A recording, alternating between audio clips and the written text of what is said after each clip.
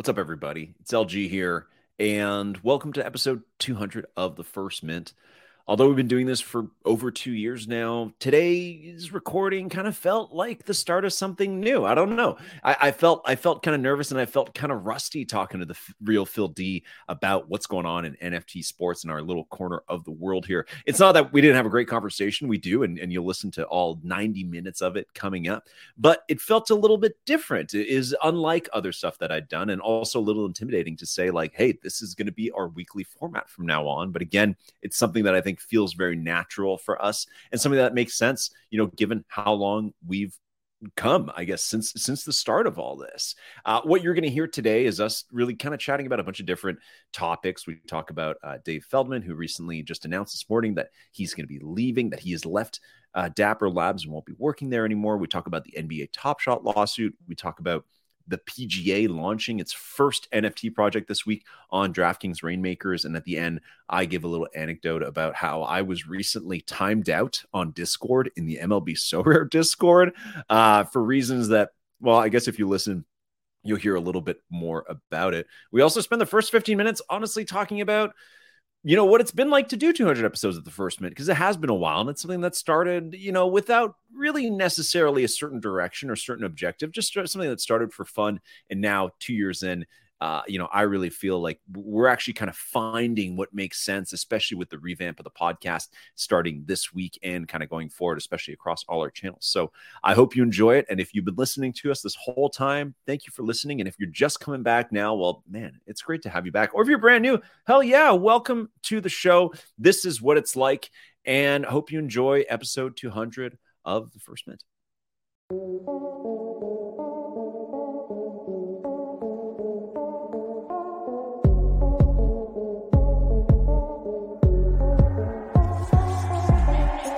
Search is over, now welcome to First Mint. Looking for NFT content, look no further, cause this is it. From Top Shot to blockchain, they got the data chops, analysis, and pack drops, the show's equator hot. LG and Phil D, the best amongst others. Best brothers to happen to ball since the Ball Brothers. So settle in, cause it's time for the best show. Ayo Quad, who we reppin'? First Mint. Let's go. Ladies and gentlemen, episode 200 of The First Mint. Phil D, what's up? Whoa! Episode 200. Are you kidding me, dude? There's no way. How has it been 200 episodes? It's honestly, if you add up how many like spaces, stages, every like live shows and everything, it's like 300 or 400. Like, it's way more stuff. Like, there's some weeks where we run spaces like every day. You know what I mean? So it's like, in terms of like official episodes, I think it's 200, but honestly, in terms of times that we've actually done stuff together and like everything that's First Mint, it's like, it's way more in just 2 years. So that is crazy. I think that deserves a pretty big congrats. I love how when you post about this, everyone starts congratulating me too, as if I was like in all 200 episodes of the podcast, when this is indeed like only the third or fourth time I make an appearance on the podcast. I just love it because people don't really know, right? They know you and they know you're the mastermind for the most part. But the people who just the kind of casuals who just watch and listen, they don't really know. I think they think, that kind of tells you who listens, who doesn't. Because when they're congratulating me and you, that means they don't listen at all. You know what I mean? Right? I think it's because there's, yeah. But honestly, if you want to talk about like quickly about the history of like 200 episodes in the last like 2 years, basically, it's like let's be real here. Like, most people listened in the first couple months in terms of like all-time listeners. That's what I mean. Just like, we still have a lot of really great listeners and community members now. But in terms of like the difference of like how many people in the broader space listened in like, let's say the first half of 2021 versus all the time since, it's pretty disproportionate. And for most of that, like, I think a lot of people watch the live show really early on. Like, some of those live shows, especially back in the day with Plunge, like some of those, we had like 1,000 people watch for 2 hours. Like on Friday nights, which is insane to think about now that people spend their Friday night. 1,000 people will listen to us for 3 hours straight on a Friday night. Well, I mean, but it was pandemic. A big part of that was pandemic, but not just pandemic, LG. You know what the magic word was back there or back then when you wanted 1,000 people to tune in or listen. The magic word that starts with a G would automatically like double or triple your viewership or people who would listen. And if you had no giveaways that night, you'd be like, okay, where the hell is everybody? As soon as you would say you're giving away an S2, Jalen Brunson, LeBron, no look. Whatever. No, don't even not even LeBron. No, you're right. It could be anything, right? It could be anything. Seriously, even a Cool Cats. If you said Cool Cats moment back then, you were giving that away, you easily had 1,000 people watching the live show, and we noticed that. We found it was pretty fun, right? Lots of giveaways, and then you still have the random people who are DMing saying, "Hey, I won a prize like 2 years ago. Where is it?" Like, come on, man, get out of here. Seriously, who are you? It's true. I remember those. It's true. We still do get those. Anyways, those were good days, and I feel like today, episode 200 is like I don't want to say like a reboot because I feel like I've rebooted the show a few times, but just to be like really kind of like open up about this before we actually get into the topics today, which are really great. And there's a lot going on in like NFT sports right now. I think for a long time, we started off as First Mint as like, okay, Top Shot is like literally the hottest thing that I've ever been a part of. And we wanted to cover that exclusively. And at the end of 2021 is like, okay, well, there's other stuff now. UFC, NFL is starting up. And people are kind of shifting their focus, not just away from Top Shot, but like away from like sports in general. So like, let's zoom out. And I think like over that time, when that started to happen, like me personally, I was like, okay, what do we do with the show? Right? Do we keep talking about Top Shot? Do we zoom out to all this other stuff? We did zoom out. We monetized by working with like promotional partners and doing a bunch of fun stuff, community stuff. But I think that kind of set us into a bit of a no man's land of like, well, what is the show? Right? Because the show never started as like, okay, let's start really organically, coupled new listeners every time. And eventually we grow into like, here's the big vision. It was like, no, I just started it because I thought it was hilarious. I thought like 4 people listened to it. And then we had like thousands of listeners like a couple weeks later. Like it just exploded, which was nice. But at the same time, didn't have this kind of like normal, slow kind of organic growth like I think a lot of other shows do. So what I want to say is that coming back to this, where weekly it's you and I talking about like the issues of the day and kind of, giving our thoughts on it and connecting with the community, I think is the best version of what all of this could be. We'll see if people want to listen, but I think people have requested to have you back on the show for a long time. They like us talking to each other. So I feel good about this direction. And also I feel like this is going to be the easiest show to make yet, because I feel like you and I can talk for hours every time we talk about, and like actual sports, NFT sports has like regenerative storylines. Like every week, every day, there's like new stuff to talk about. So I feel good about the direction. And for everybody who's been listening so far, who's still here, or who's coming back for the first time and who knows how long, welcome back and happy to be here. And Phil, we're going to do this once a week, just like the old days. Wow, that is some monumental stuff right there, LG. That is the best direction you have taken out of all the directions you've taken in the last couple of years. In those 200 episodes, this is by far the best direction you have decided to take. This is going to be wild. And I have to say, we are recording this at a time where kind of all hell is breaking loose, with certain projects. I mean, just the tweet that you put out previewing this episode, some of the responses that we got in terms of what we should discuss. And some of the DMs I got in response, I got so many DMs saying, hey, listen, you need to bring this up. I will tell you the scoop on this. All right. You need to talk about this. I'm like, holy shit. A lot going on behind the scenes that we don't necessarily know about or see, which I love that kind of stuff. And you know it. Like a lot of stuff I got was the whoa type of stuff. Like, wow. So we put out a tweet Saturday morning, like 2 days ago, that's basically which is the one project you want the real Phil D to talk about on the First Mint, which is just this like hilarious engagement farming style tweet, just to see. And this is like, even before writing the tweet, Phil, I could have told you which projects we're going to post. Like, it's like, the ones that have strong communities who want to get their project out there. It has like 50 comments on it. And shout out to the people who, like, when they see us post something like that, they come on in and they want to pump the thing that they have, or the thing that they're really passionate about. So, but yeah, love some of the responses. I love some of the some of the responses are like, Metaverse Football League, which I know you're a part of, Play Swoops, Martian Premier League, Wieners, which was like huge. We still don't know if you're the founder of Wieners or not, but many believe so. Knights of Degen, Rumble Kongs, like a lot of the people that we get usually in our responses for stuff like that. Some people did kind of troll saying like, okay, Top Shot or Shot to the Moon, which is also kind of a defunct project. But lots to talk about for sure. I don't know if we'll touch on any of those projects today, but good to know where the community is at and what they want to know a little bit more about, or they want to see the project that they're into get featured a little bit more. Yeah, I've never had so many Donkey Kong looking PFPs follow me before, all in a one shot. That was just wild. That was like the old days when we'd have a live show. You'd come out from a live show having like what, 100 or 200 new follows instantly from a live show, right? And it was just everyone wanted to know what we were saying. Everybody wanted to hear what we were saying. And when you said it, they wanted to hear more, so they would follow you on social media. But the last year or so, it's been like a reverse effect. The followers, like all the fake accounts and all that, are getting banned. And my account is just going down and down and down and down. I'm like, okay, who the hell were these people? And what kind of accounts were following us? Like, seriously, man. Were they all burner I don't accounts know. And everyone just got rid of them, or what happened? I've been talking about this with some other social, like with other content people who have social accounts, and there's definitely been like a bit of a purge in the NFT space. Specifically, like a lot of different bigger NFT influencers have complained about them losing follower accounts. I think honestly, there's a long time. I think a huge amount of Twitter is bots. I think sometimes you go into NFT spaces and there's like 3,000 people there. It's like, no, I really don't believe it's 3,000 people listening to that. Like, I don't know if people are that engaged. I think a lot of it are really bizarre accounts. Honestly, even some of the new people that follow us, I click on the accounts and I'm like, there's no way that this is like a real person. We like First Mint loses like on average, like maybe 5 to 10 to 15 followers a day.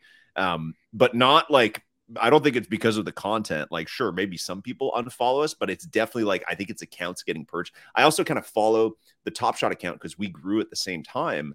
And I think that they kind of have like the same trajectory where it's like their account is kind of like hasn't really grown in a while because it loses followers as quickly as it gains them.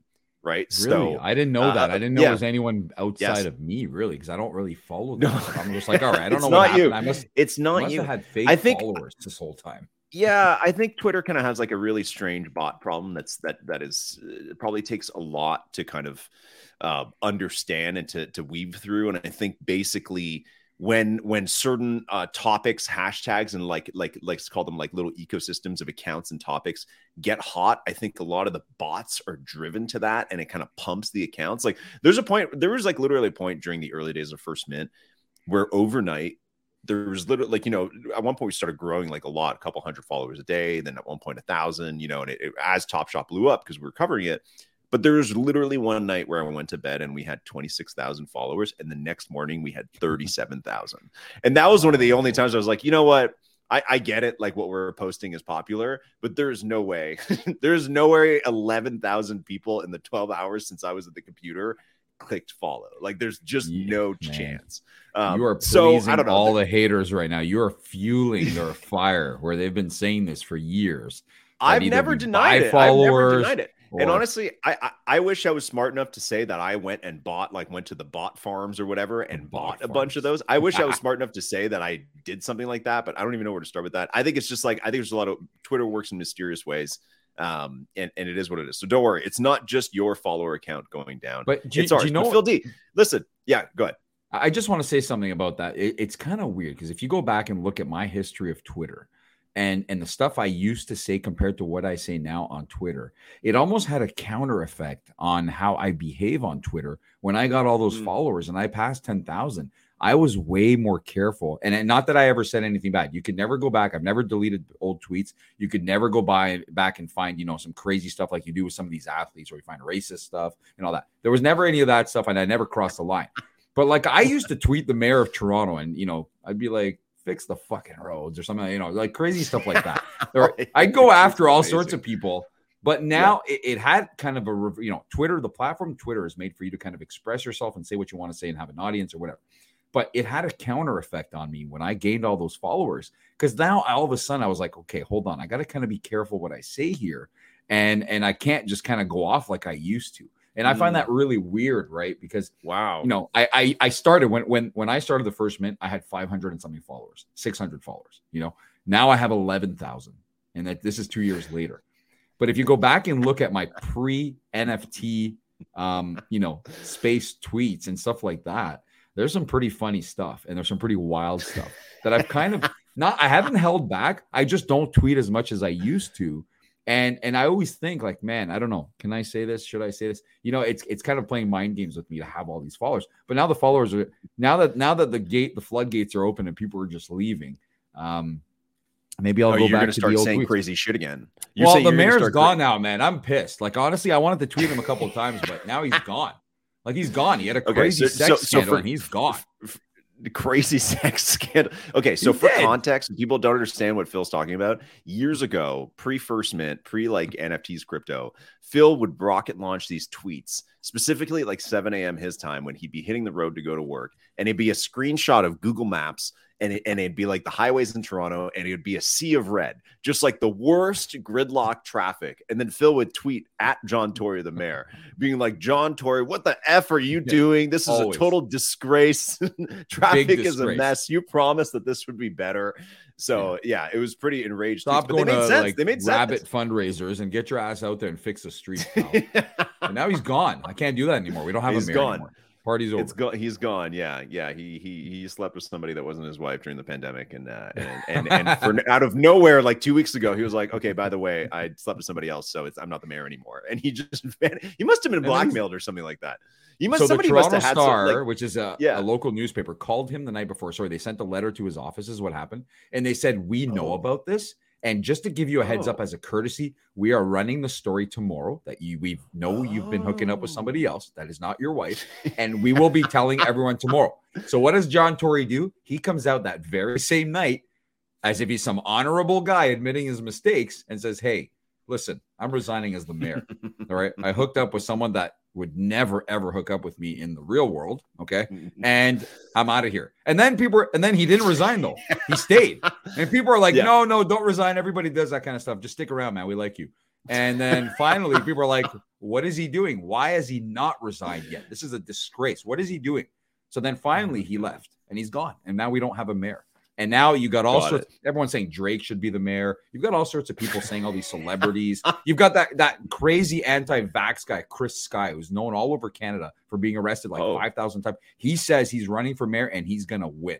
So this could be a real shit show here in the next couple months in Toronto. We'll see what happens. Man, look at that. We're 15 minutes into the new show, and at no point have we talked about NFTs or anything. We didn't know. This is how quickly things can spiral. I got to keep us on track here. I feel like this is what used to happen on live shows. We'd get a guest on like Arsenic. 4-hour we'd start live talking shows about like dick butts and shit like that. And yeah, exactly. It would just go like way out of control. People are gonna. I don't know if people want something. Maybe they want us to rant about something like this. Maybe the show won't be about NFTs in the future, but we can try that. All right, Phil, we have a lot of stuff to actually talk about today.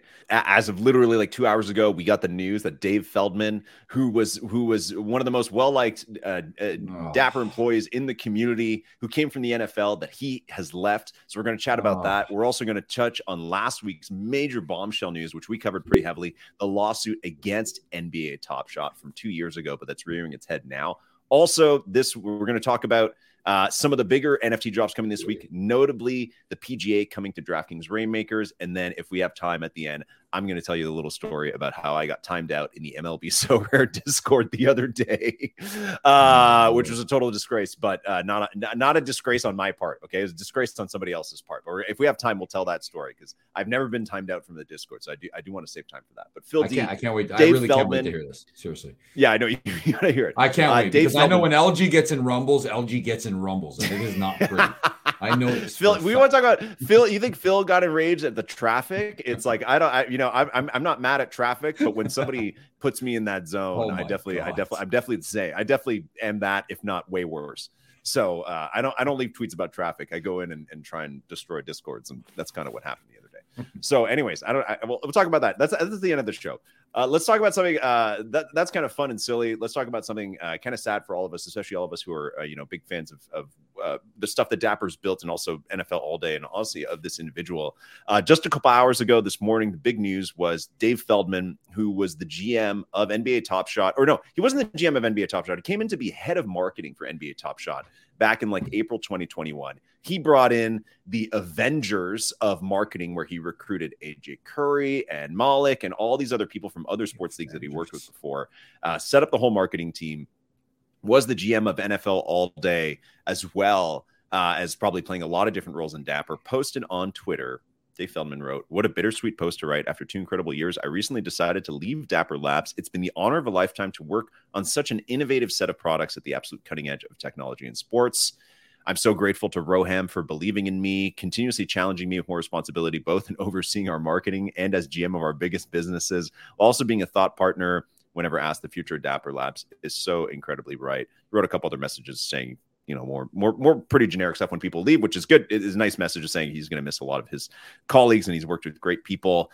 He also wrote, I wrote that, when I left the NFL to join Dapper, I wrote that I was leaving my dream job for a new dream job. I can say without a sliver of doubt that Dapper exceeded even my wildest dreams. Phil D, first take on this one before I give my opinion.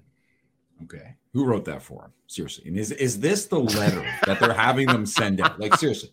The part of that statement, and I really like Dave. We've had Dave on the show many times, although I'm still bitter that the NFL Toronto party never happened, and I was all worked up for that. It just vanished. We never heard about that after. That's right. The only part of that statement that kind of bothers me, because we keep seeing this now in the NFT world, is the future at Dapper Labs is very bright, okay? If you're leaving Dapper Labs, how bright can the future be? I don't understand why we keep reading, hey, I've had a great time working at so-and-so. Their future is unbelievably bright, but I'm out of here. I'm not doing anything else right now. I'm going to sit on the sidelines. I'll just start my own ventures later on, but I'm not staying there. But the future is amazingly bright. I don't get that. Something's off there. And, I've been asking LG for months now, who the hell is in charge at NBA Top Shot? Not that I have problems. I'm one of the only people actually enjoying the platform right now because I'm just collecting what I want to collect. I actually finally qualify for a lot of the challenges. I'm doing my own thing and having a really good time, and I'm not spending too much money to the point where I'm not even looking to make money. I'm looking to just collect.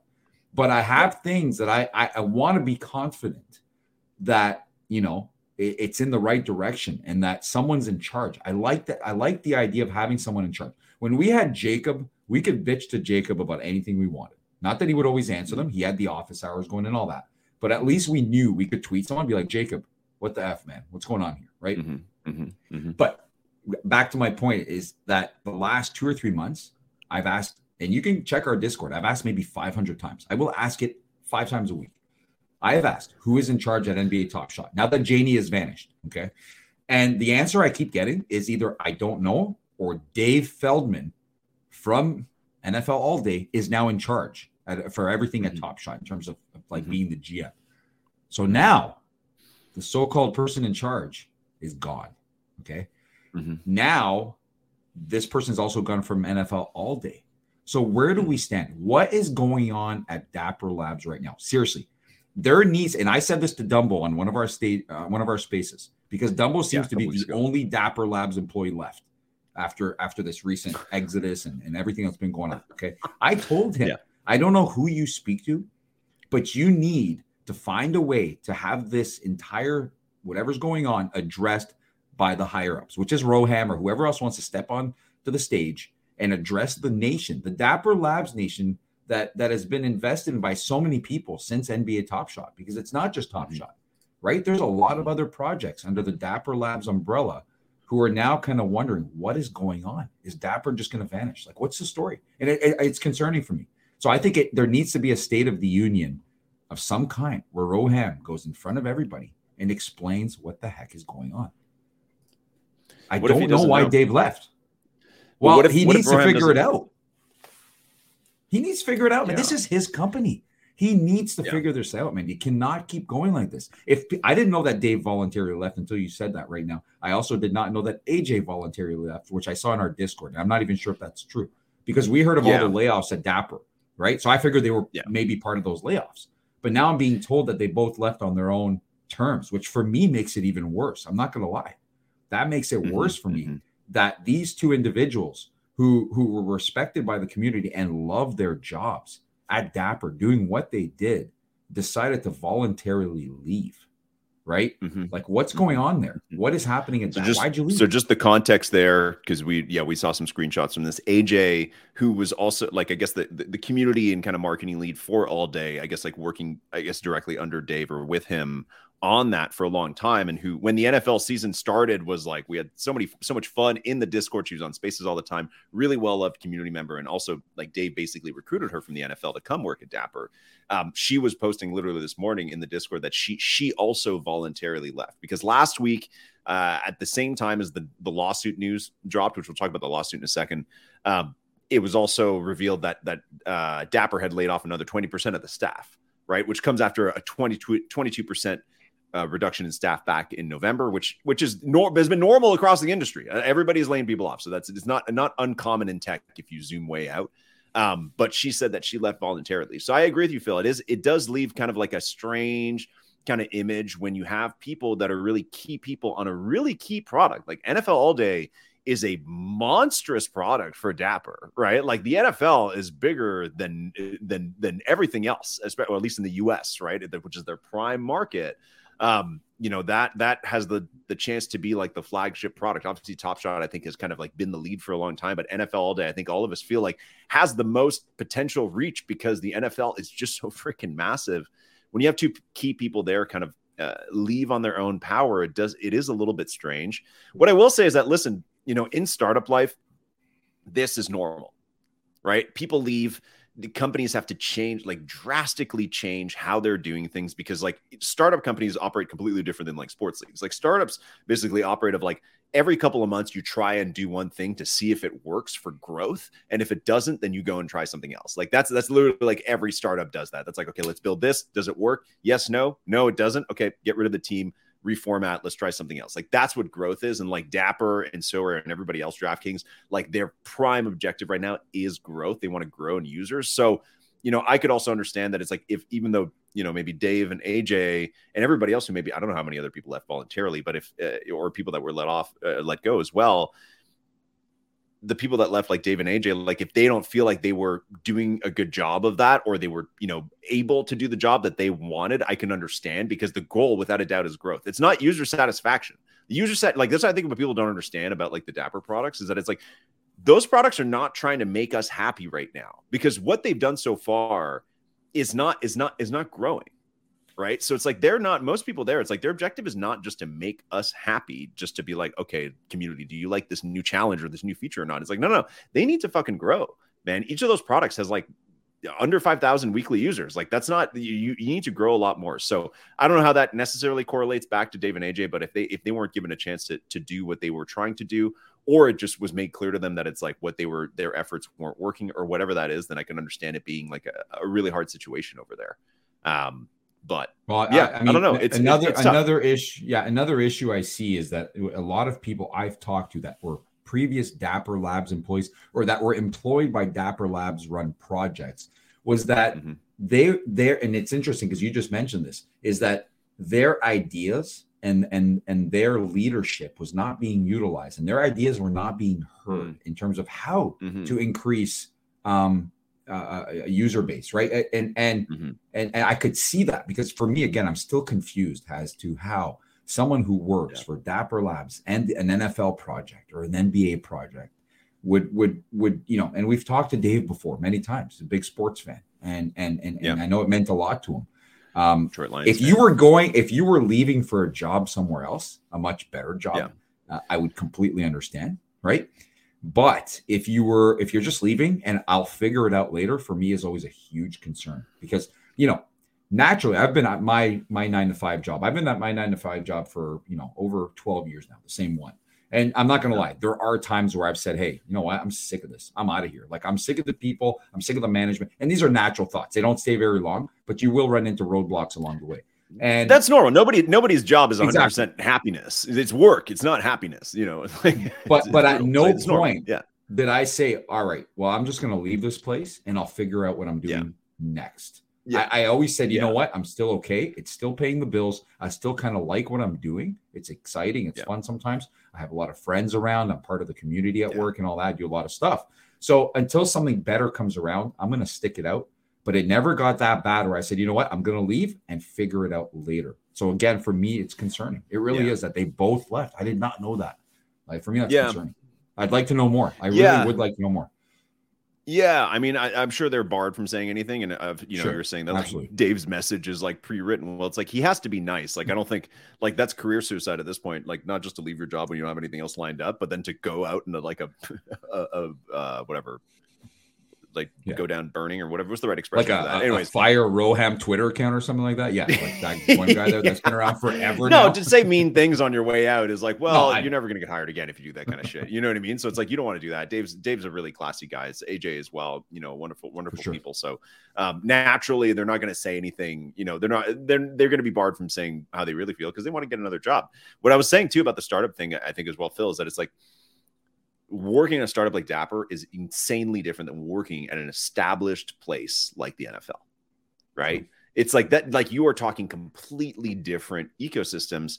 And I'm not saying that as a critique towards them and like they should have known that. That's not what I mean at all. I mean, in the way that, 2 years ago when Dapper was trying to hire up and they got the huge round of investment, they were specifically looking for people who had experience working at sports leagues or betting books, right? Look at all their hires. People from the NFL, MLB, NBA, NHL maybe, people that run events, people done marketing, and then also all their customer service people are people from FanDuel, DraftKings, like Janie, which we'll talk about in a second, also had been like head of growth at like other internet properties like DraftKings, EA, Reddit. Like they looked for a very specific kind of person and experience. The thing is that a lot of those places are like incredibly well established and are not going to be places where they had to pivot what they were doing every 6 months. Like the NFL didn't roll out a completely new like ticket selling strategy every single season. The product sold itself, right? So it's like it's a vastly different experience, and I think we kind of I don't know. I'm not saying that's anybody's fault, but I think it's just something to acknowledge that it's like literally that's as different a job as you could get, even though it seems very similar. I agree, Phil. Let's talk about this GM model, right? Because like a year and a half ago, or less maybe, Dapper rolled out. They're like, listen, for all our sports properties, we're gonna have a general manager, right? Like that's what we're gonna do. It's very sports, which is cool, I guess. It's like okay, or 2 years ago, I don't know how long this was, but they said like it's gonna be a general manager, just like sports. It's gonna be like a sports team. And the first person they did that with was NBA Top Shot. It wasn't Janie Parasini, it was Tristan Radink, who's somebody that we never heard from again after that first blog post. It was like NBA Top Shot has a GM. It's this dude from Saskatchewan in Canada, which is a place in Canada. Shout out King Dragon, the only person I know who lives there. And basically, they're like, this guy's from the gaming world. He's going to be running up Top Shot. And we never heard from him again. And then months later, it was like, I think it was Ghost when he worked with us. He like found on LinkedIn that guy didn't even work at Dapper anymore. And we were like, never told that guy even did anything. He was just gone one day. And then I was looking back on old tweets. It was only just this past May, Phil D, like May 2022, that Janie was announced as the new general manager of NBA Top Shot. Dapper never acknowledged that Tristan was even gone, never said anything, but they said new GM and it's Janie. And that's literally as recently as May. And we haven't heard from her, at least publicly, since late October, since her mental health leave. Now, Dave, who was the GM of All Day, is gone. UFC Strike has gone from Malik being the GM, who is still in the mix, but no longer the GM, to a guy from a gaming company who's now the GM to go and build out a whole like gaming product for UFC Strike. So a total pivot for that product there. Phil D, the GM model, is it dead? Was that ever a good idea? Is that something, is that going to die off now? We're not going to talk about GMs anymore? Yeah, for sure. After the latest string of GMs either vanishing or not really kind of playing the GM role that I in my head as a GM. Like for me, a GM is somebody that, again, if you're not happy with something, whether they like it or not, and whether that's the right move or not, I can tag them on Twitter and, they don't have to answer, but it'll be taken into consideration if the entire community is pissed at the same thing. It's kind of a sense of comfort. GM for athletes is completely different. It's their boss, really. It's who makes the big decisions with their future and anything that to do with the team. But it's a little different in the NFT space. This is someone that the community turns to, which is why for me, it's been such a problem since Janie kind of just took her leave that it wasn't even addressed. Like, if that happens if the Toronto Raptors GM decides all of a sudden to take a leave, then the franchise will make a statement telling its fans and its people and the people who keep their business running that the GM of the Toronto Raptors is taking a leave of absence for whatever time, and this person will be in charge while they're away. That's standard. Well, Janie did say she was taking a leave at the start of October. She was going on mental health leave. Yes. Yeah, you're right. No, Dapper never said anything. She said she was going on mental health leave, which was obviously a really strange move because it was a week before the NBA season started on the product that she's working on. And I think general manager in this case, yeah, you're right. Obviously not managing players, but I think it's like basically like a proxy for like being head of growth, basically. But also, like you're saying, like being accountable to the community, which is, I think what you were asking about now is like, well, who is that now?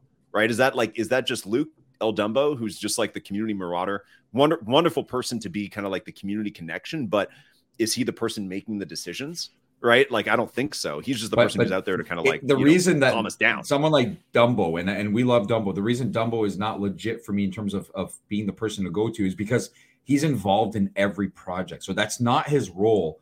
So you need big projects like All Day or Top Shot. You need a single person, a specific person that will take full ownership and full leadership when things go wrong. Like Top Shot recently had another problem with a challenge reward. Okay.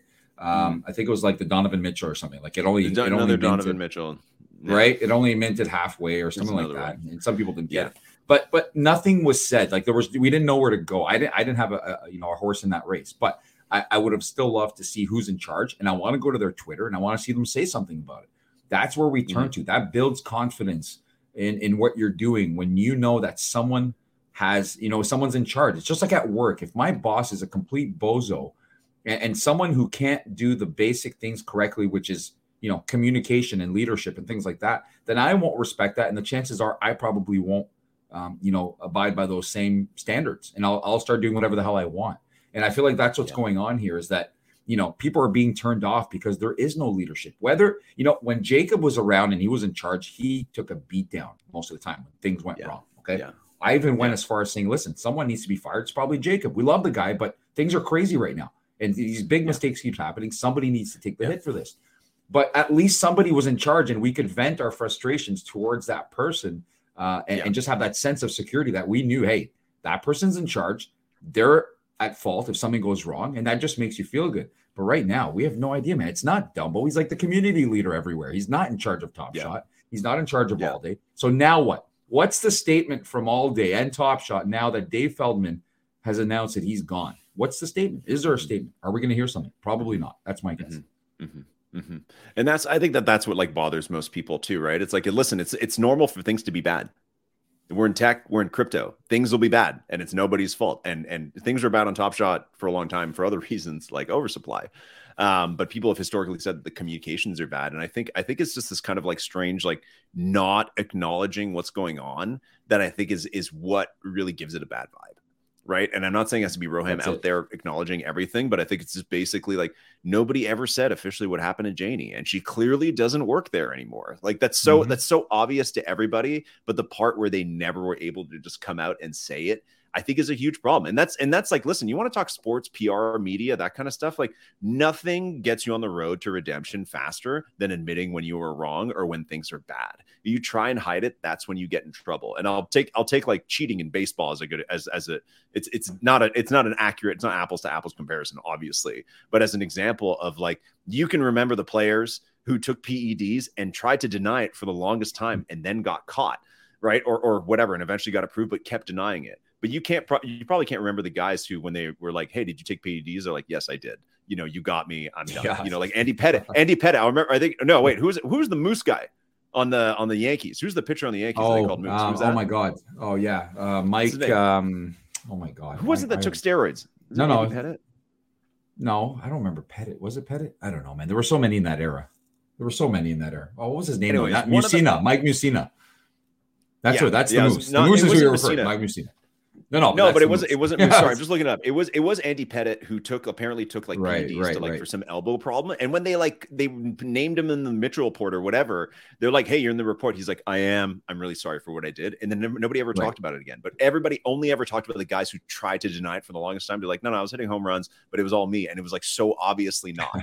Right. So it's like I just think that coming out with the admission and really acknowledging when there's problems is incredibly vital to keeping the trust of the community and having people move on to whatever's next. Whereas like now it's like without ever having said, okay, Janie's gone, then we will always talk about Janie. it's going to be a running joke for the longest time because they never ended the story, and they're the only ones who can end the story. So let's hope they can turn that around or something like that. But Phil, we got to move on to the next topic, which is also about Dapper, which is probably even worse problems than having bad communications, which is the lawsuit. So we had the Dapper, the lawsuit against NBA Top Shot, Dapper Labs, and Roham. Took another step forward in court last week. Just to recap really quickly, in case you did miss it, basically a little under 2 years ago, a group set a class action lawsuit against Dapper Labs and Roham, saying that NBA Top Shot were sold as securities, even though they were not actually registered.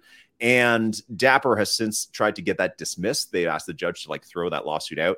On Wednesday last week, the judge said, no, we're going to proceed with this. I think that there's merit here with this case, that there may be reason to believe that these were sold as securities, unregistered securities. Not that they are. It didn't say that. It's not confirming that they were. So there's no bigger problem yet. But basically, the judge threw out the motion to dismiss. So they're going to go forward with whatever's next. I don't think they go to trial right away. There's probably a million different steps in lawsuits. This probably takes years and years and years. If you're Dapper, you probably want to stretch this out. And you probably don't want to go to trial, because then that would, might result in people, the judge needing to see Roham's emails, and then they'd be public. And that's obviously, a lot of confidential data that nobody wants out there. So they'd probably settle. What I will say, Phil, is that, I did a quick emergency pod with Mike from Team Hold for this. And then I sent out a newsletter, wrote up a quick newsletter kind of explaining it. And this was our most read newsletter ever from the first minute. We've been sending newsletters out for 2 years. This was the one that by far had the biggest open rate, the most clicks ever out of anything. Phil D, first take on the Dapper lawsuit. When you heard the news, when you found out about it, and any initial thoughts there? When I heard, and I kind of briefed through what I heard, and I consider myself a pretty smart guy, I didn't understand any of it. Honestly, I was like, I don't even know what any of this shit means. I don't. Yeah. This whole securities and this and this and that. I think the average person was just like, I don't even know what any of this means. Somebody dumb it down for me and tell me what in the world they are suing Dapper Labs for. And the second thought that came to my mind is this an open lawsuit? When you see those TV commercials, if you lived in Hoover, yes, Alabama, between 1981 and 1989, there was a pig farm that was a class action lawsuit. That's a class action lawsuit. Aaron call us style, and you will be able to get something out of it. So first thing that came to mind is, is this one of those where, sure, these three guys started it, but this will be open for anyone to jump on? Because then that becomes a big problem for them, for sure, because you're not going to have one person who doesn't jump on board with this and tries to get something out of it, right? But yeah, no, I still don't really understand it. I did do quite a bit of reading about it, and I read everything that was put out there. And now I do understand it a bit better, but I don't really know what prompted these three to kind of start this. I know a lot of people threatened to sue Dapper Labs for a long time, but what prompted this? When did this start, and when was it actually filed in the court? I think it was in the spring of 2021. So shortly after Top Shot boomed and then crashed. And I think the crash left a lot of people really angry, and I think a lot of people invest a lot of money. I think we can all relate to that, having bought things at the top and having it go down. Which again, that's normal in a market. Buying things when things go up and having the market go down happens to a lot of people. Happens to people in the stock market the last year. Has happened many times over years. The problem is that Top Shot is not a stock market. Right. And it's not registered as a stock market. And when we first discovered it, many of us said it was a stock market. And even AG, one of the most notorious people in the community, brought up a tweet from Jacob from October 1st, 2020, which is the day that Top Shot went into beta and went live public, saying it's the NBA meets the stock market. Right. So there's a lot of reason to believe that this was sold as basically it's some sort of investment platform. But it's not the part where you could trade NBA players like a stock market that is the issue in this lawsuit. It's the part where basically if the company that was selling the NFTs failed, then so would the assets. And that makes you a security when that's registered. So basically, listen, if you're buying shares of Apple, you're investing in Apple. You're not buying an iPhone. Apple goes under, your iPhone's probably still works. It won't get software updates, but it still works. It's still a product that you're buying. It's not an investment in Apple. You buy Apple shares, and that basically means you're investing in Apple's success. So the problem with the Top Shot moments is that basically whenever the marketplace would go down, it would render all the moments completely useless. And what these guys are saying is that the value of you buying the moments was not separated from Dapper as a company, that it was the same thing, that basically you're buying these things, and if Dapper fucks up, your investment sucks, that it's dead. And that's basically what they're saying, is that those two things are too closely tied together. And an example that they cite, Phil, in the lawsuit, is that a company like Topps, which is I heard that today. I was going to bring that up. Yes. I love that. Like cards being traded is like, listen, if Topps goes under, Topps cards still have value. And it's like you buying and possibly the card increase in value. Yeah, sure. Yeah, exactly. Depends on the product, right? But it's like Topps, you buying Topps was never like an investment into Topps. Like, you're not getting a share of Topps. The value of Topps is not related to Topps, the company. You are, I mean, obviously it is in some way, but what they're saying is that in this case, it was so directly related that was bad. And that's essentially like what these guys are saying. And they're also saying that and actually a really interesting part in the lawsuit is that the judge points out that it's actually not similar to other NFTs. Because you think like, hey, listen, in 2021, like pretty sure every NFT project said, hey, come buy some NFTs. You're investing in our company and you have a share of the company, whatever. They're actually saying that it's not. They're saying that a lot of other NFT projects were kind of clear about, what it was, whereas it was in the way in which Dapper sold it and told the story and told the narrative that was the issue. And they specifically point out 2 tweets. And this is crazy about it, is if you read the whole document, they have screenshots of 2 tweets from NBA Top Shot at the time that are like, hey, this person just bought this. We sold all these packs, like rocket emoji, stock market emoji, fire emoji, and saying that those are bad. And now there's a lot of chatter about how that might, even just this case alone, Phil, might set precedent for emojis being like a signal of financial return. So that like a rocket emoji paired with like, the little red chart emoji, that if you use that in a tweet, you're telling people they can make money. And that's actually like a funny little precedent that might be set with all this. So I take that as you will. But I have to say, I mean, it caused a bit of drama, not too much. I mean, people were kind of riled up. Like I said, the most I really saw there was people asking, how can we join this lawsuit? We actually ended up seeing people we haven't seen in months or even years on the platform coming out of the woodwork saying, oh, I told you, I should be part of this. I want to be part of this. But, a little drama. I love it. It doesn't, impact me whatsoever. I don't know that I'd be joining that anyways, even if I could. And I don't know that it has any legs. I'm not sure. So we'll see where it goes. This could be really interesting to follow though, because this could set the tone for so many different things where people feel the same way, right? Like, I don't know. The judge has to be really careful. Where is this happening? Is this in New York? It's in New York. Yeah, it was filed in New York. Yeah, I don't know. I don't know where it goes. And that's where the other part I really pointed out in there was like, listen, this might not mean anything. Like it's not again, I don't mean to keep falling back on this through the whole show, but it's like, this is not abnormal for a tech company. Like, tech companies get sued for tons of shit. All the time, like YouTube, Facebook, Google, they get sued to hell for a million different things and come out completely unscathed. Right. Think about 2016 election, where, they all had to go to all these inquiries. Did you let Russians post all these like Hillary Clinton memes, all this kind of shit? And they literally had, the pictures of memes made by Russians of Hillary Clinton as like the devil and shit. And they were like, you let this happen on the platform, and they'd roll out Zuckerberg and all the guys from Google and all that kind of stuff. And those companies are still literally the only companies that are worth $1 trillion ever in the universe. So it's not, this kind of stuff is not too crazy. The problem that it'll be is that it could set the tone. It already has set the tone across the industry. I personally know already of 2 projects that were unannounced, that were big sports IP projects. I obviously can't tell you what, because it was under NDA, that have canceled their plans for release because of this. And it's not because the actual team putting together the project is like, oh, maybe we shouldn't. Their legal teams are like, no fucking way. Like, no way are we launching anything even like you're talking NFTs right now? Absolutely not. Look at what's happening to the biggest company in the space. They're getting their asses sued. And the judge just said that, yes, those might have been securities.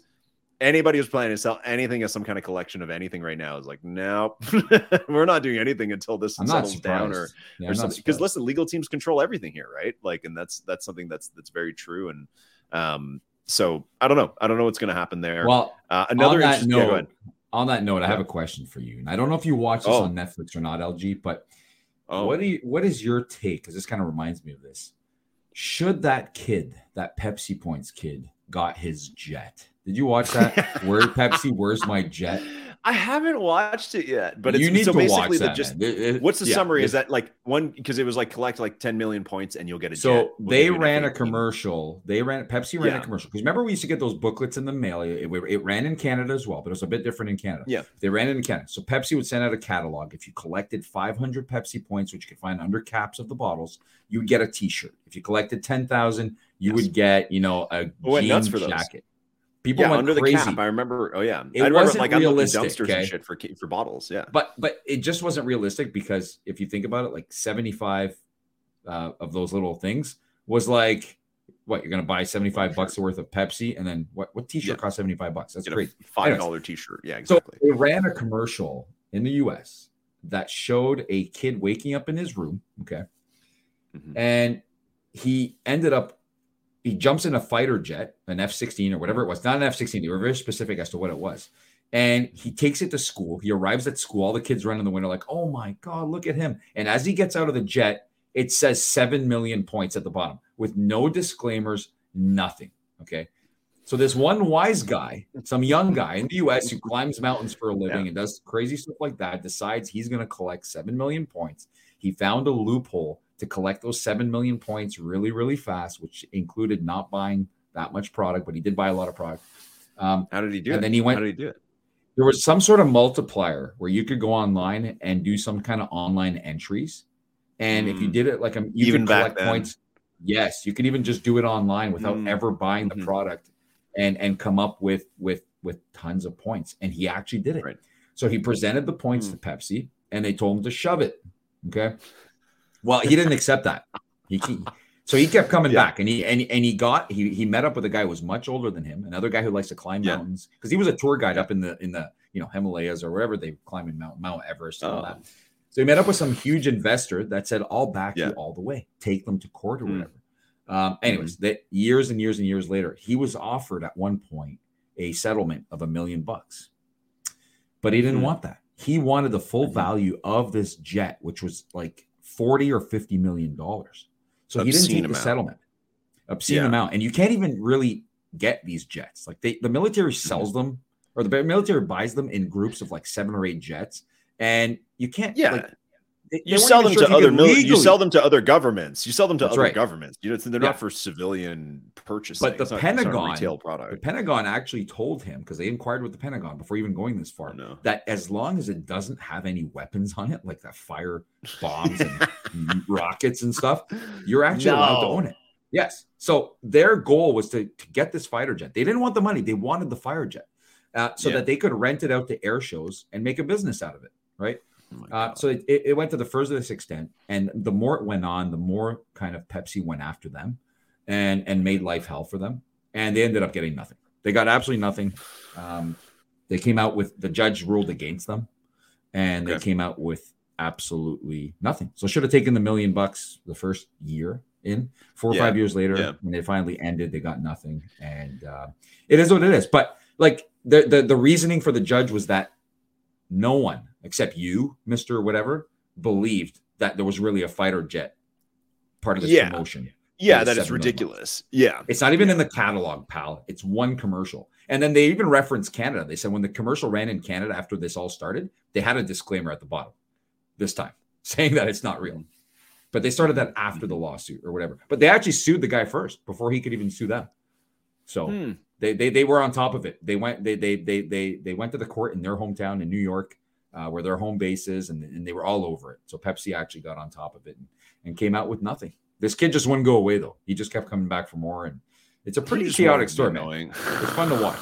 You want it to be annoying and prove a point, right? Yeah. But let's be honest, it would have been life-changing money if he ended up winning. Yeah. Well, honestly, that's probably, what I will say about that is that I don't think that anybody's going to be able to prove that nobody else thought they could make money except for these people, because I think definitely a lot of people thought that they were investing in the success of the product. So I think that part's true. What I will say is that very similar to the case you just described, I don't think anybody's ever doing giveaways, stuff like that, of go collect all these points to win a jet, because everybody stopped doing that. So make sure the prizes are real is probably something, but I'm serious. That's probably something that came out of that, because Pepsi Spot probably spent millions and millions and millions defending that case. Right. So I think that, even though it's ridiculous, definitely set a precedent of like, hey, you can't market contest by telling people they're going to win something that doesn't exist. right? So I think that if anything, that That's probably exactly changed like the contest. That probably significantly changed like McDonald's monopoly, which has its own insane story Oh, about yeah, like no, the we're not mafia going and all there. that That shit. one pisses me off big time. Yeah. Yeah. I was Anyways, super so fan of that game, man. Last thing I'll say for this story. Thanks, Phil, for the 5-minute anecdote about Pepsi. Where's my jet? I didn't know that was a story. So this is actually really helpful for me because now I don't have to watch the documentary now. No, you do. You actually still have to watch it. The last part I wanted to point out, we put this in the newsletter last week too, was that on the same day, Wednesday, which was the day the lawsuit moved forward, and then also that the layoffs were announced at Dapper Labs, Roham did send out an email that was leaked to Dapper Labs investors, to their group of investors, basically describing like, okay, here's what happened, here's our positioning on it. And then he talked about the executive team that had recently been promoted to kind of be like, be charting the course of the future of Dapper Labs. So his, obviously a really optimistic tone. What I found was most interesting is that he actually outlined their top line sales for each year to pretty much show that 2022 was still a pretty healthy year. I don't know what 2023 is going to look like, but he said for transparency, our top line sales, which comes from packs and 5% of marketplace and wallet fees over the past 3 years, is 2020, $5 million, 2021, $167 million, and 2022, $135 million. So really trying to show off to investors that in the long run, like, listen, they've made buckets of money in 2 out of the 3 years since people started heavily investing. I don't know if he's going to be able to report the same thing for 2023 because some packs are struggling to sell, but we're still early in the year, only the end of February so far. But yeah, I thought that was interesting to get a look at how they kind of like relay their finances back to investors there from Roham. So anyways, last thing I'll say, actually one more thing I want to say, Phil, is with those tweets, with that precedent being set on the tweets, I do feel partially responsible for that, mainly because if you remember some of the very early First Mint tweets, which you helped write a lot of them as well, was that we became like emoji masters of basically like how to lay out emojis, how to use the rocket, and how to use the chart. And I don't know, maybe that's something that influenced Top Shot, whoever was running the Top Shot account, to start using emojis the same way we were. I don't know if they were using them that way at the time, but I feel like First Mint was one of the first ones to use emojis in that way. And who knows, Phil, maybe we had part of that. Maybe you and I are a small reason to blame for potential emoji financial regulation coming. Do not include our names. Don't even give that idea, because I saw Drake recently being part of a lawsuit in the death of another rapper who said, if ever I die, it was Drake. Okay. And then the guy got shot like a few days later, and now Drake actually has to go to court for this when he had absolutely nothing to do with it. The guy was just saying stupid stuff. So don't drag her name. But I will say this: when I was taking care of some of the early tweets, because I was just like, you can help out with the tweets and stuff like that.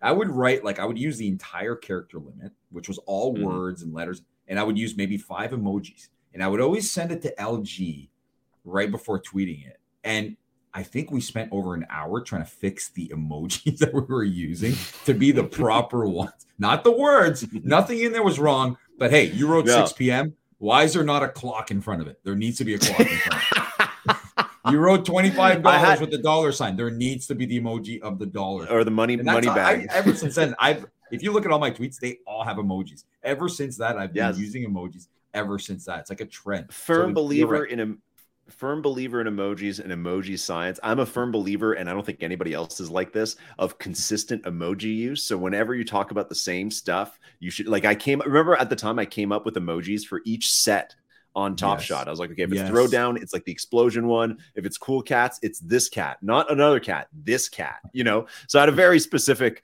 mandate back then, and still kind of do now, a little bit more relaxed. But hey, listen, emoji science definitely helps, tweets succeed and social media content succeed. And in this case, we might see first of its kind regulation for financially suggestive emojis. Phil, let's move on to the third topic of the day. We've had a lot. This has all been kind of downer stuff to talk about lawsuits and people leaving Dapper. So it's there's only so many positive things to say there. Let's look at the sports schedule, because this week a brand new product, well, not brand new product, but a new intellectual property that is pretty big in the sports world launches for the first time in NFTs. The PGA is coming to DraftKings Reignmakers. I have never really touched DraftKings Reignmakers. I can't stand the look and vibe of the marketplace, to be totally honest with you. It's just kind of like ugly. But I do know that Reignmakers was very, very popular for this past NFL season. I think it's mildly popular for UFC Strike. We don't have any data on it at the first one. It's really, really hard to pull data, so I can't tell you what their sales look like. But from what I understand, they are pretty big. And information just came out last Friday for PGA Reignmakers. So, Phil, how about this? I'm going to read to you what the details are for the pack drops and stuff like that. And you tell me if it's something you're actually interested in, because I know, Phil, that you are a huge, obviously a huge golf fan. It's something I'm open to being. I love playing sports like through NFTs. So it's something I might be into, but maybe we can go through the pack details first before we make any major decisions. Let's hear it. I love it. We're approaching a really big time in golf right now with the Masters coming up. So they're actually picked the right time to do it. There's been a few big tournaments already this year, but nothing as big as what the Masters is going to be. And we're already seeing commercials, right? That song Georgia comes on and people get excited. It's springtime. And I'm excited. I know nothing about this drop. So I'm excited to hear.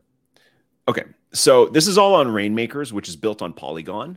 And you can only really use these in the Reignmakers marketplace, which is all in USD. So just have that as a caveat in advance. What I will say positive about Reignmakers is that they do have cash prizes, right? This is DraftKings. So these are set up exactly like fantasy sport, like their DFS competition. So it's very standard. So it should be, I think that's another reason driving a lot of the adoption is it's really easy for people to play. It mirrors what they currently do. So they are selling quite a few different things. The first thing they're going to do is on March 6th, which will be, I think, Monday next week. When's the players start? When's the players tournament? The following weekend, 2 weekends from now, I think. Right? When is that? What's that? Which one? The players tournament. Like that's the first one, right? The players championship. Sorry. Yeah, Players Championship starts March 9th, right? It's March 9th to 12th. Right. So it's not a major, but it's a big tournament. Yeah, sorry. It's like the first big tournament of the year. Yes. Right? That's right. Yeah. So next Monday, March 6th, Reignmakers is going to be dropping a free pack. Okay, it's a free pack. You get 8 core cards, which is, I think, the very, very, very basic tier of them. Every pack you get one free pack as like a person. And in there, you get one champion golfer. Okay, so one, I guess, good golfer, or past champions. So Tiger Woods, Rory McIlroy, Justin Thomas, John Ram, like a few other guys like that. Okay, so you get one of those guys. And for that, you basically participate in like the starter competitions, and there's $10,000 per week of prizes that you can win from that. And you can set 3 guys per lineup. And also they've hinted that those cards, you'll be able to craft and burn them and do all this other kind of fun shit. But that's like the very base. I think you can also buy core cards in some way, but that is the base layer. And Phil, I'm telling you that because I know you're the cheapie at these ones. So I think that's where Phil's going to play. On top of that, they are also selling on March 6th, Genesis packs, which I believe are packs where you can buy, which come with rarer cards. Okay, so they have, like everything else, they have different tiers of cards. They have core, which is the basic ones we just talked about, and then they have like elite, rare, legendary, and Reignmaker, which are like super, super rare. So a lot of different tiers. But basically, on March 6th, they sell these cards. You can play them this entire year, so they're only good for 2023. There's 209 golfers in there.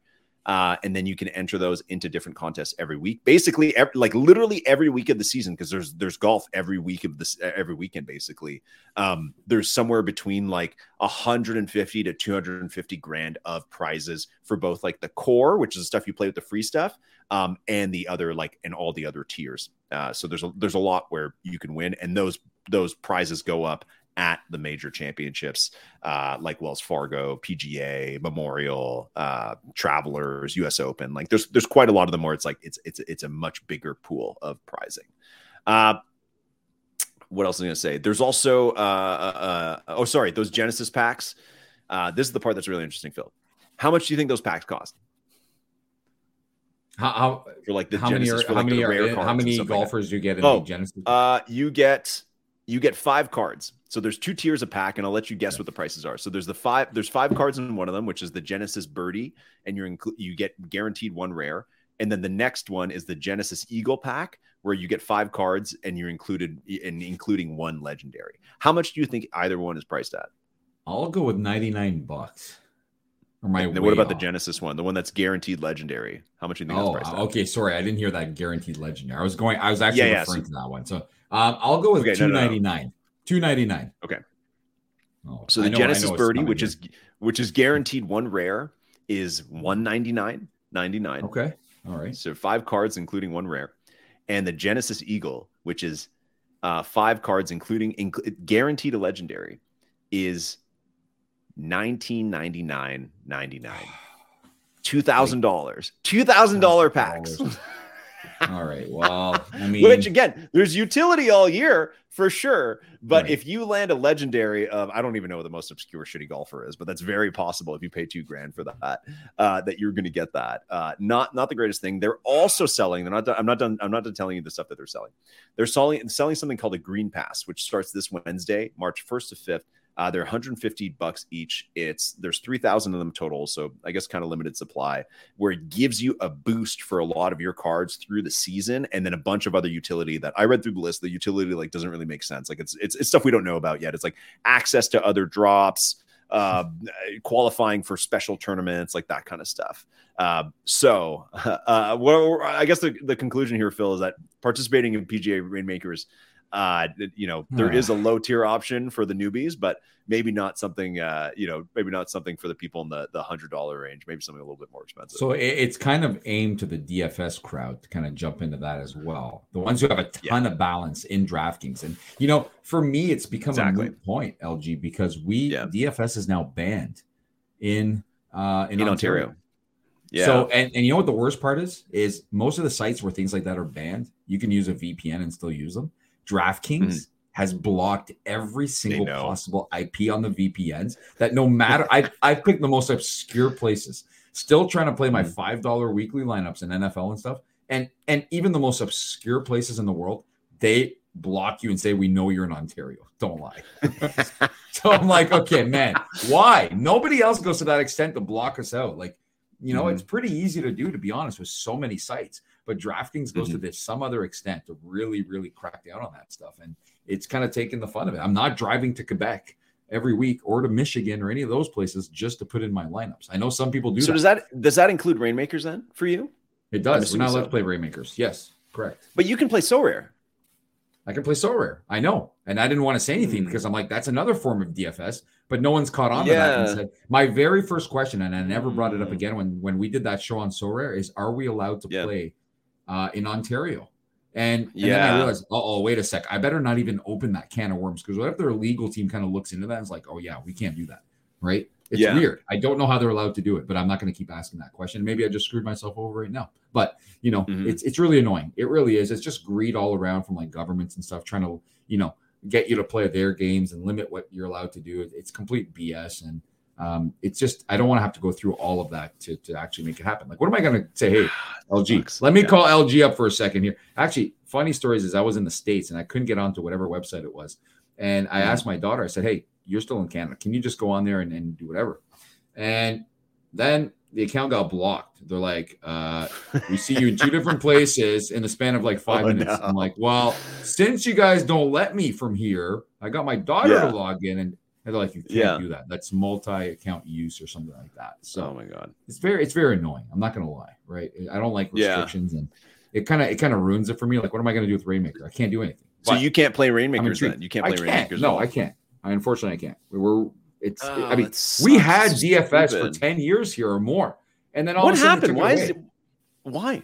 So the rule was with the Canadian government, the Ontario government, was that when these websites like DraftKings and FanDuel opened their sports betting casinos, okay, that they were not allowed to offer DFS anymore. It had to just be the casinos, and then we would figure out the DFS later. Because it had been DFS only. There was no casinos here before for anything like, no DraftKings, no MGM, no FanDuel. Right. That didn't exist here. It was all Canadian, Ontario government, whatever.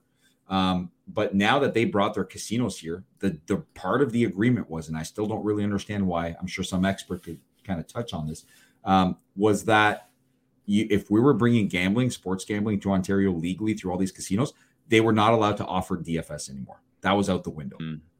And they screwed everybody over, because that's what most people enjoy, right? It's a simple you know, it's not the same. People say it's the same, but it's not. For me, there's a huge difference between sports gambling and playing DFS, which is fantasy football, which is kind of what you play all year round with your friends anyways. Yeah. And I think it has much less of an impact on people than gambling can have. So a little bit of a shocking move when they did that kind of stuff, and disappointing, not going to lie. But hey, I'm still intrigued. Right. Maybe I can call you and be like, hey, set my lineups. Yeah. Man, yeah, I guess so. I don't know. I don't even know if is it legal in BC? Can we do it out here out west?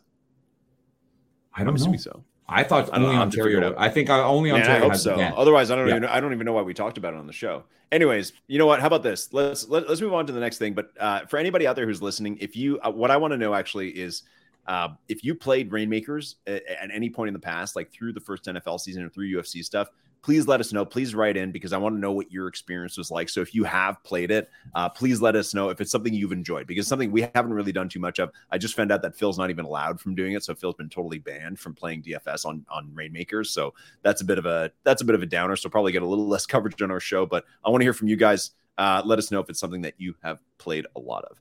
And with that, Phil D, something I forgot to do early in the show. Let's take a pause for a word from our sponsor. Watch, play, earn, redeem.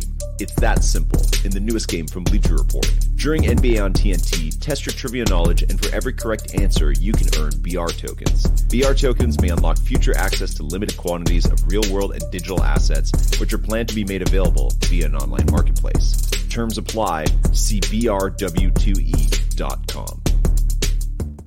Wow. What a voice. Ad right in the podcast. All right, Phil, 30 days away, MLB opening day. How big, where is baseball in your pantheon of sports? Like where like if you're ranking sports in terms of stuff that you're interested in, where's baseball in there? It's pretty high up there. I think it's also because my daughter's so into baseball now in terms of like Jays and all sports like that we go to so many games together that, you know, I don't really usually go to sporting events. I don't mind watching on TV. I like to go when it's chaotic. But she loves going to games. So I take her all the time to all sorts of, you know, junior hockey games and Leafs games and anything we can, really. But baseball, for some reason, has really caught her attention. She's interested. So, you know, baseball is such a long season that I think the peak of the excitement is usually at this time of the year, right? Yes. You know, spring training has started. The World Baseball Classic is coming up, which I actually am very interested in. I saw Canada's roster, and it was better than I thought it would be. A lot more players on there that play at a high level than I even knew about, which is kind of crazy because that's what I collect. Like Freddie Freeman is actually playing for Canada at the World Baseball Classic, right? Which I knew he was part of the Canadian national team, but I'm just like, man, he's got dual citizenship. So how could a guy like that not want to play for the U.S.? He'd easily be on the American team and be a pretty big member of it, right? Like, you know, so pretty excited about that. And you know how it is, LG. You've been in enough Toronto Blue Jays home openers where it's a complete like shit show. It's a shit show where it's an absolute disaster. Because those who don't know, they sell out the very first game, the home opener, to like 50,000 seats, and then the next night is like 19,000. Half as many, yeah. The seats are empty. So I'm sure I'm sure a lot of cities are like that too. So everywhere, it's like that everywhere. 100%. Yeah, like every sports league is like that, right? Where it's like, you know, you max, you have peak interest at the very start. That then tapers off unless your team is one of the best, you know, a contender. So I think that's kind of normal. Yeah. We've actually discussed something we'd like to do, something in the next 10 years, 15 years, 20 years together, is we would love to kind of maybe try and see every Major League Baseball ballpark. I know a lot of people do it. Not you and me. You're talking about you and your daughter. Yes, correct. And going to, you know, well, you've been to way more ballparks than I've been to. That's for sure. That was the thing for a long time. Yeah. And you've got some pretty wild pictures and videos of you in ballparks. But it's weird. It's weird how baseball kind of, you know, captures that interest in you more than other sports. Like I love the NFL a lot more than I love baseball, and I love the NHL more than I love baseball, but I don't have any interest in going to every single arena or stadium in the NFL. I don't really care. There's actually something really special about baseball stadiums, and I don't know what it is. Maybe it's the fact that you're not paying attention to the game, the entire game, and you can kind of enjoy where you are, right? As opposed to when you're going to a hockey game, you're dialed in the whole time. Football, you're definitely dialed in. You're never just sitting there bored looking around saying, hey, look how cool this city is, right? A good example is Pittsburgh, Pennsylvania. You know what people say about Pittsburgh? Nobody wants to go to Pittsburgh. But if you've been to Pittsburgh and you've been to their ballpark, you're just like, What a PNC setting, Park man. is one of the nicest This parks is I've ever been beautiful. to, if not the best one. It's amazing Right? there. It's I so love nice. that Like city, man. I love it. right field has like five rows in it, and then it drops off onto like you see like the water in the skyline. Like it's such a It's beautiful. I was really impressed when I went to Pittsburgh, and this is a long time ago. It was like 15 or 16 years ago. I road trip down to Pittsburgh, but I was really impressed because I always heard it was a freaking dump, and it was not at all. It was a beautiful little city like in the hills there. Had a great time staying at the Motel 6. And ordered some Domino's with my buddies.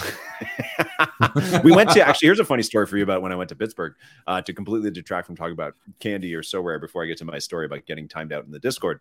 When I went to Pittsburgh, we were there and I was there with a bunch of buddies, and we're pretty young at the time, and I had a buddy then who worked at Urban Outfitters. Is that no, not Urban Outfitters.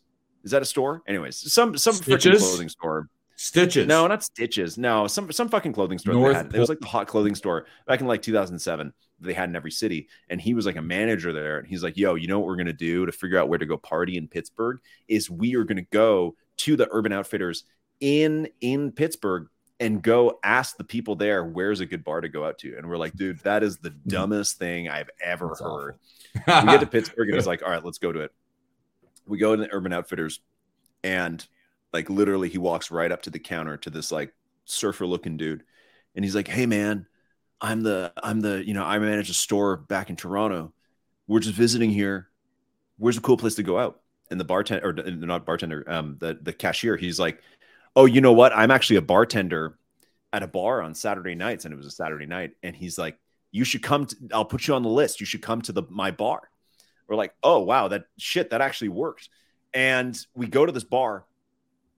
And we walk in, and it's kind of normal, like kind of country bar. And there's a huge ass timer on the wall that is like, it's like 8 o'clock or something like that. Or no, it's not. It's like 10. And the timer is like counting down from 2 hours. And we see our guy, like the hookup from the freaking store. And he's like, and we ask him, we go, hey, what is the timer for? And he goes, when that gets to 0, it rains in here. And then he gives a bunch of plastic bags.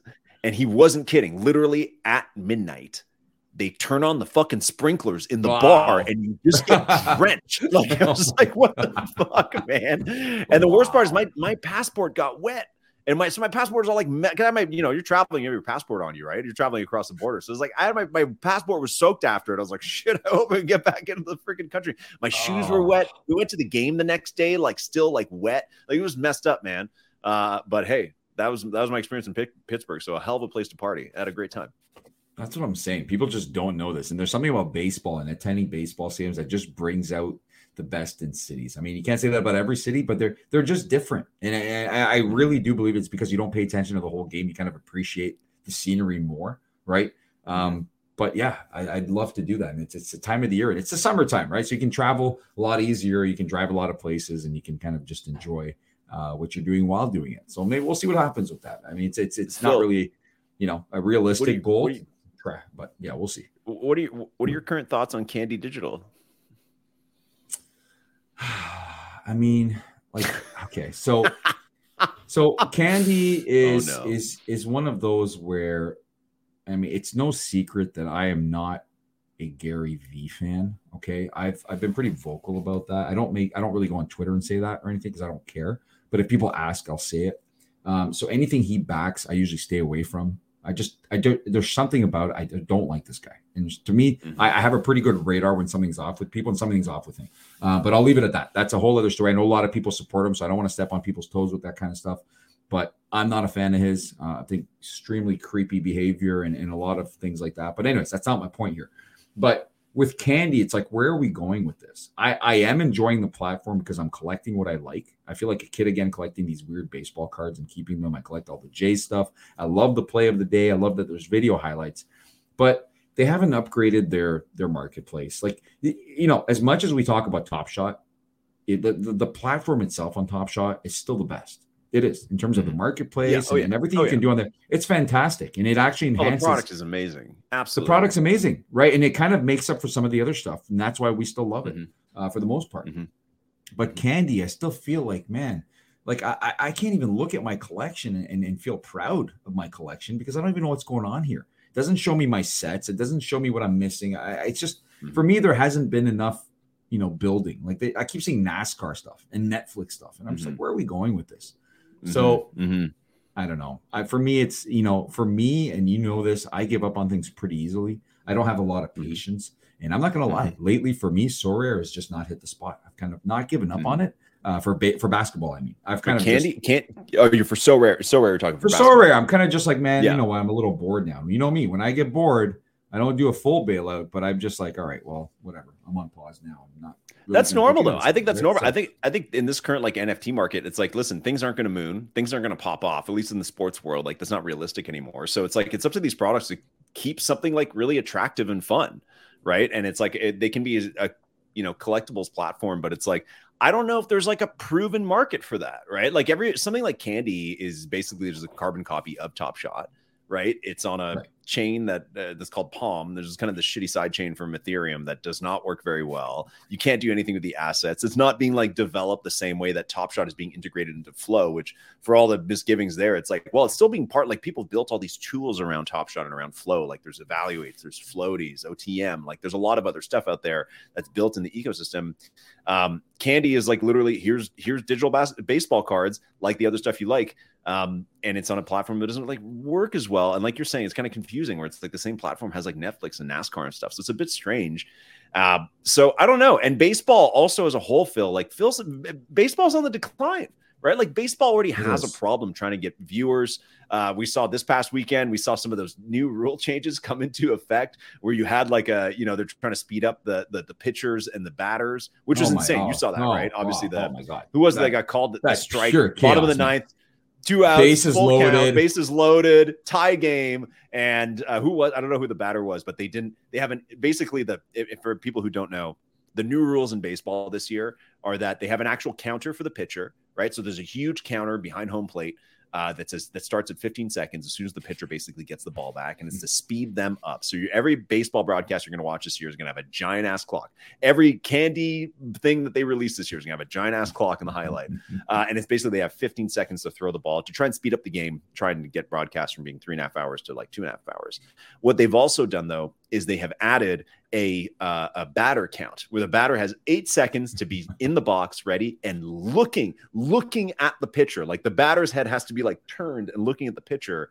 The other day, I forget which game it was, but like bases loaded, full count, 2 outs, bottom of the ninth, the guy's up and he did not turn his head quickly enough to look at the pitcher, ridiculous. And he got called out on a strike. He was given a strike as a penalty. And even the catcher, Phil, for the defending team, wasn't ready. He was still standing there. Like neither guy was ready. Yeah. And already. So anyways, you're shaking your head. What I'm saying, I don't want to go into that, but what I'm saying is that MLB is clearly trying to spice up the game, make it more interesting, make it faster. So I think traditional baseball products are going to struggle a little bit because naturally interest is declining, right? So I don't know. Candy, I know there's a lot of hardcore Candy people out there, but their weekly average buyers right now is like 230.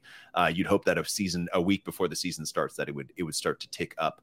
And it's the same number on Sorare, MLB, like under 300 weekly buyers right now. They have not yet announced their plans for the season. Although they did make a pretty big change last week, which is where my tell us about the Discord story comes into it. So, okay. Here we go. More storytelling. So now it's time to hear about it. So basically, how Sorare works for people who haven't played it is that every current season's cards, because you buy cards, you play them in fantasy, every current season's cards get a boost for that season. And it's to basically like make them attractive to buy. That's how they keep people buying every year. So it's, for this current season, if you're playing NBA Sorare and you get a basic card, you get a 5% boost on it. If you get a rare card, you get a 15% boost. At the end of the season, that boost goes away. Right. But then you can also, those cards also collect experience points, XP, which then gives you a boost over time. So there's a good reason to buy early cards from the start and to hold them for a long time, because over time you'll have the most experience points from playing them.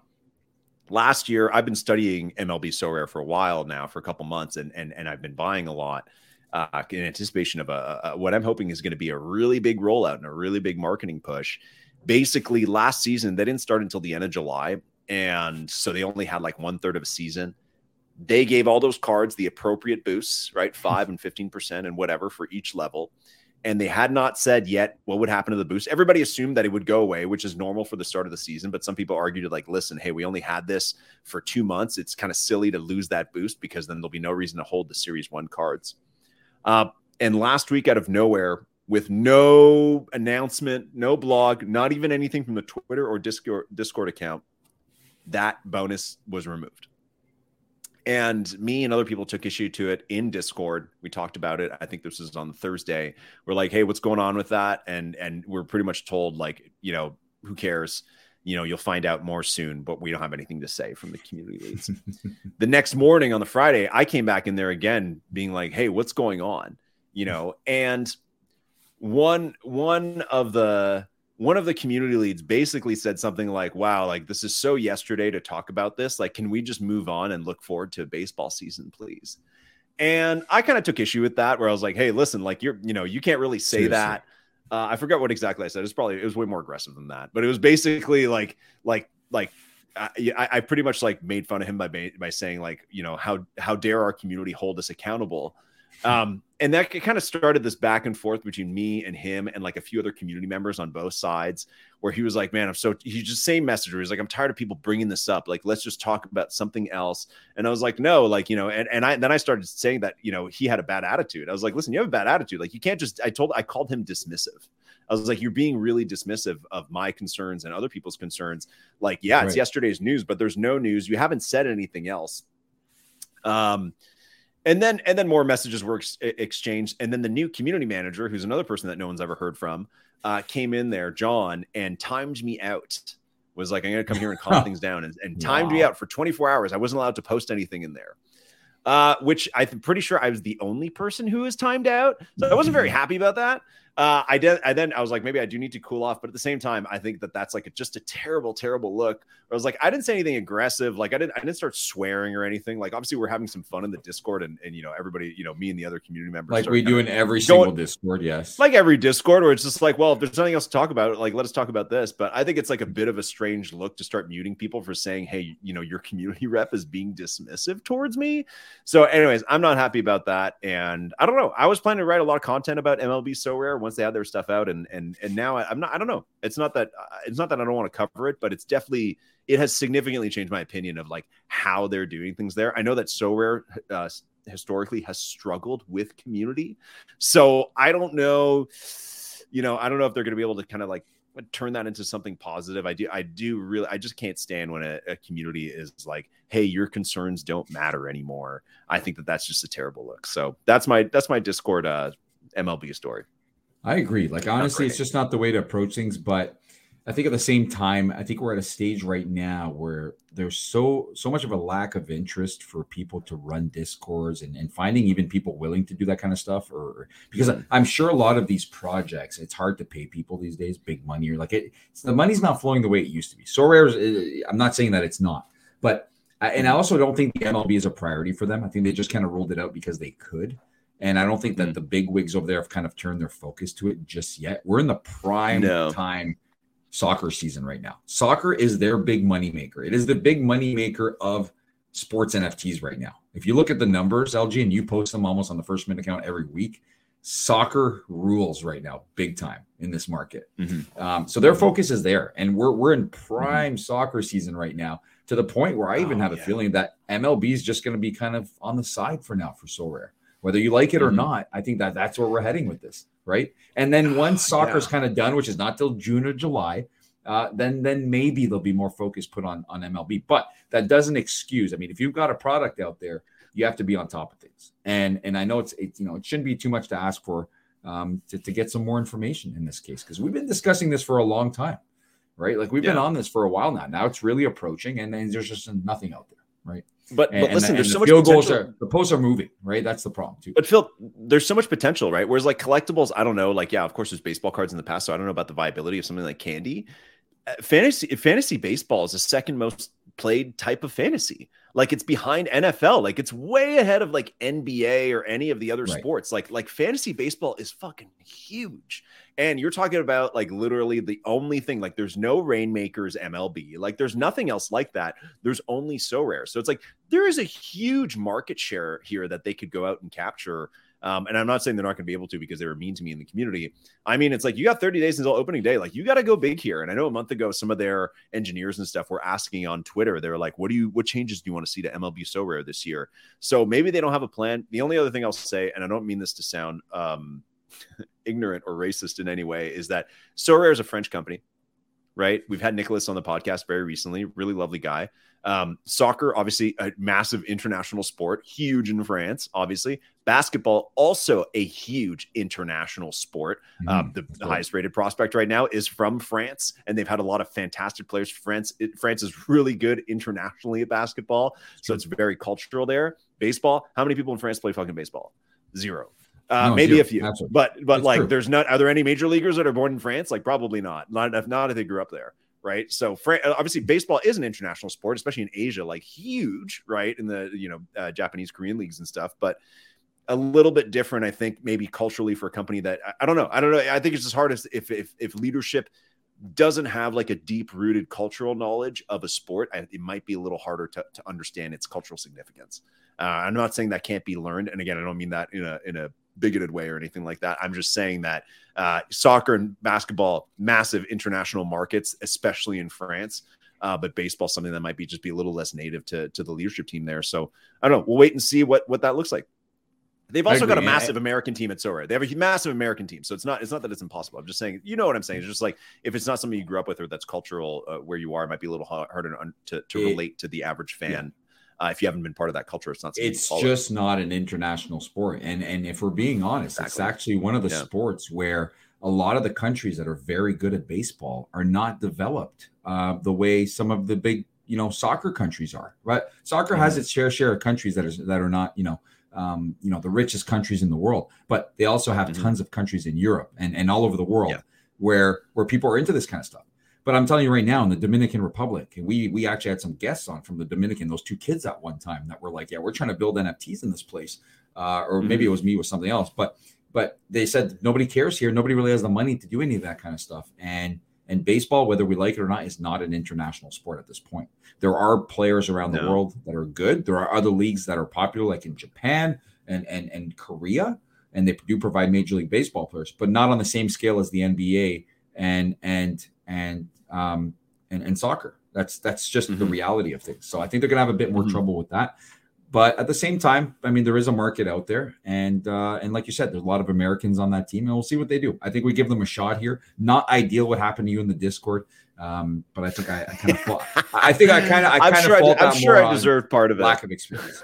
Yeah, no. Well, listen, I've been in Discords, LG, where you come in and you right away say, "What the F is going on? What is this crap?" But if someone like me knows you, we know your tone, and we know it's just in a funny tone. It's the same as posting that big bird kicking the door open. It's not meant to say like, "Hey, screw everyone in here." It's kind of just like, "Hey, what the hell?" And you've done it in every single Discord, whether we know the people running the Discord or not. You go in there guns blazing every time and tell me immediately what is happening with this. What the hell's happening with this? Tell me right now.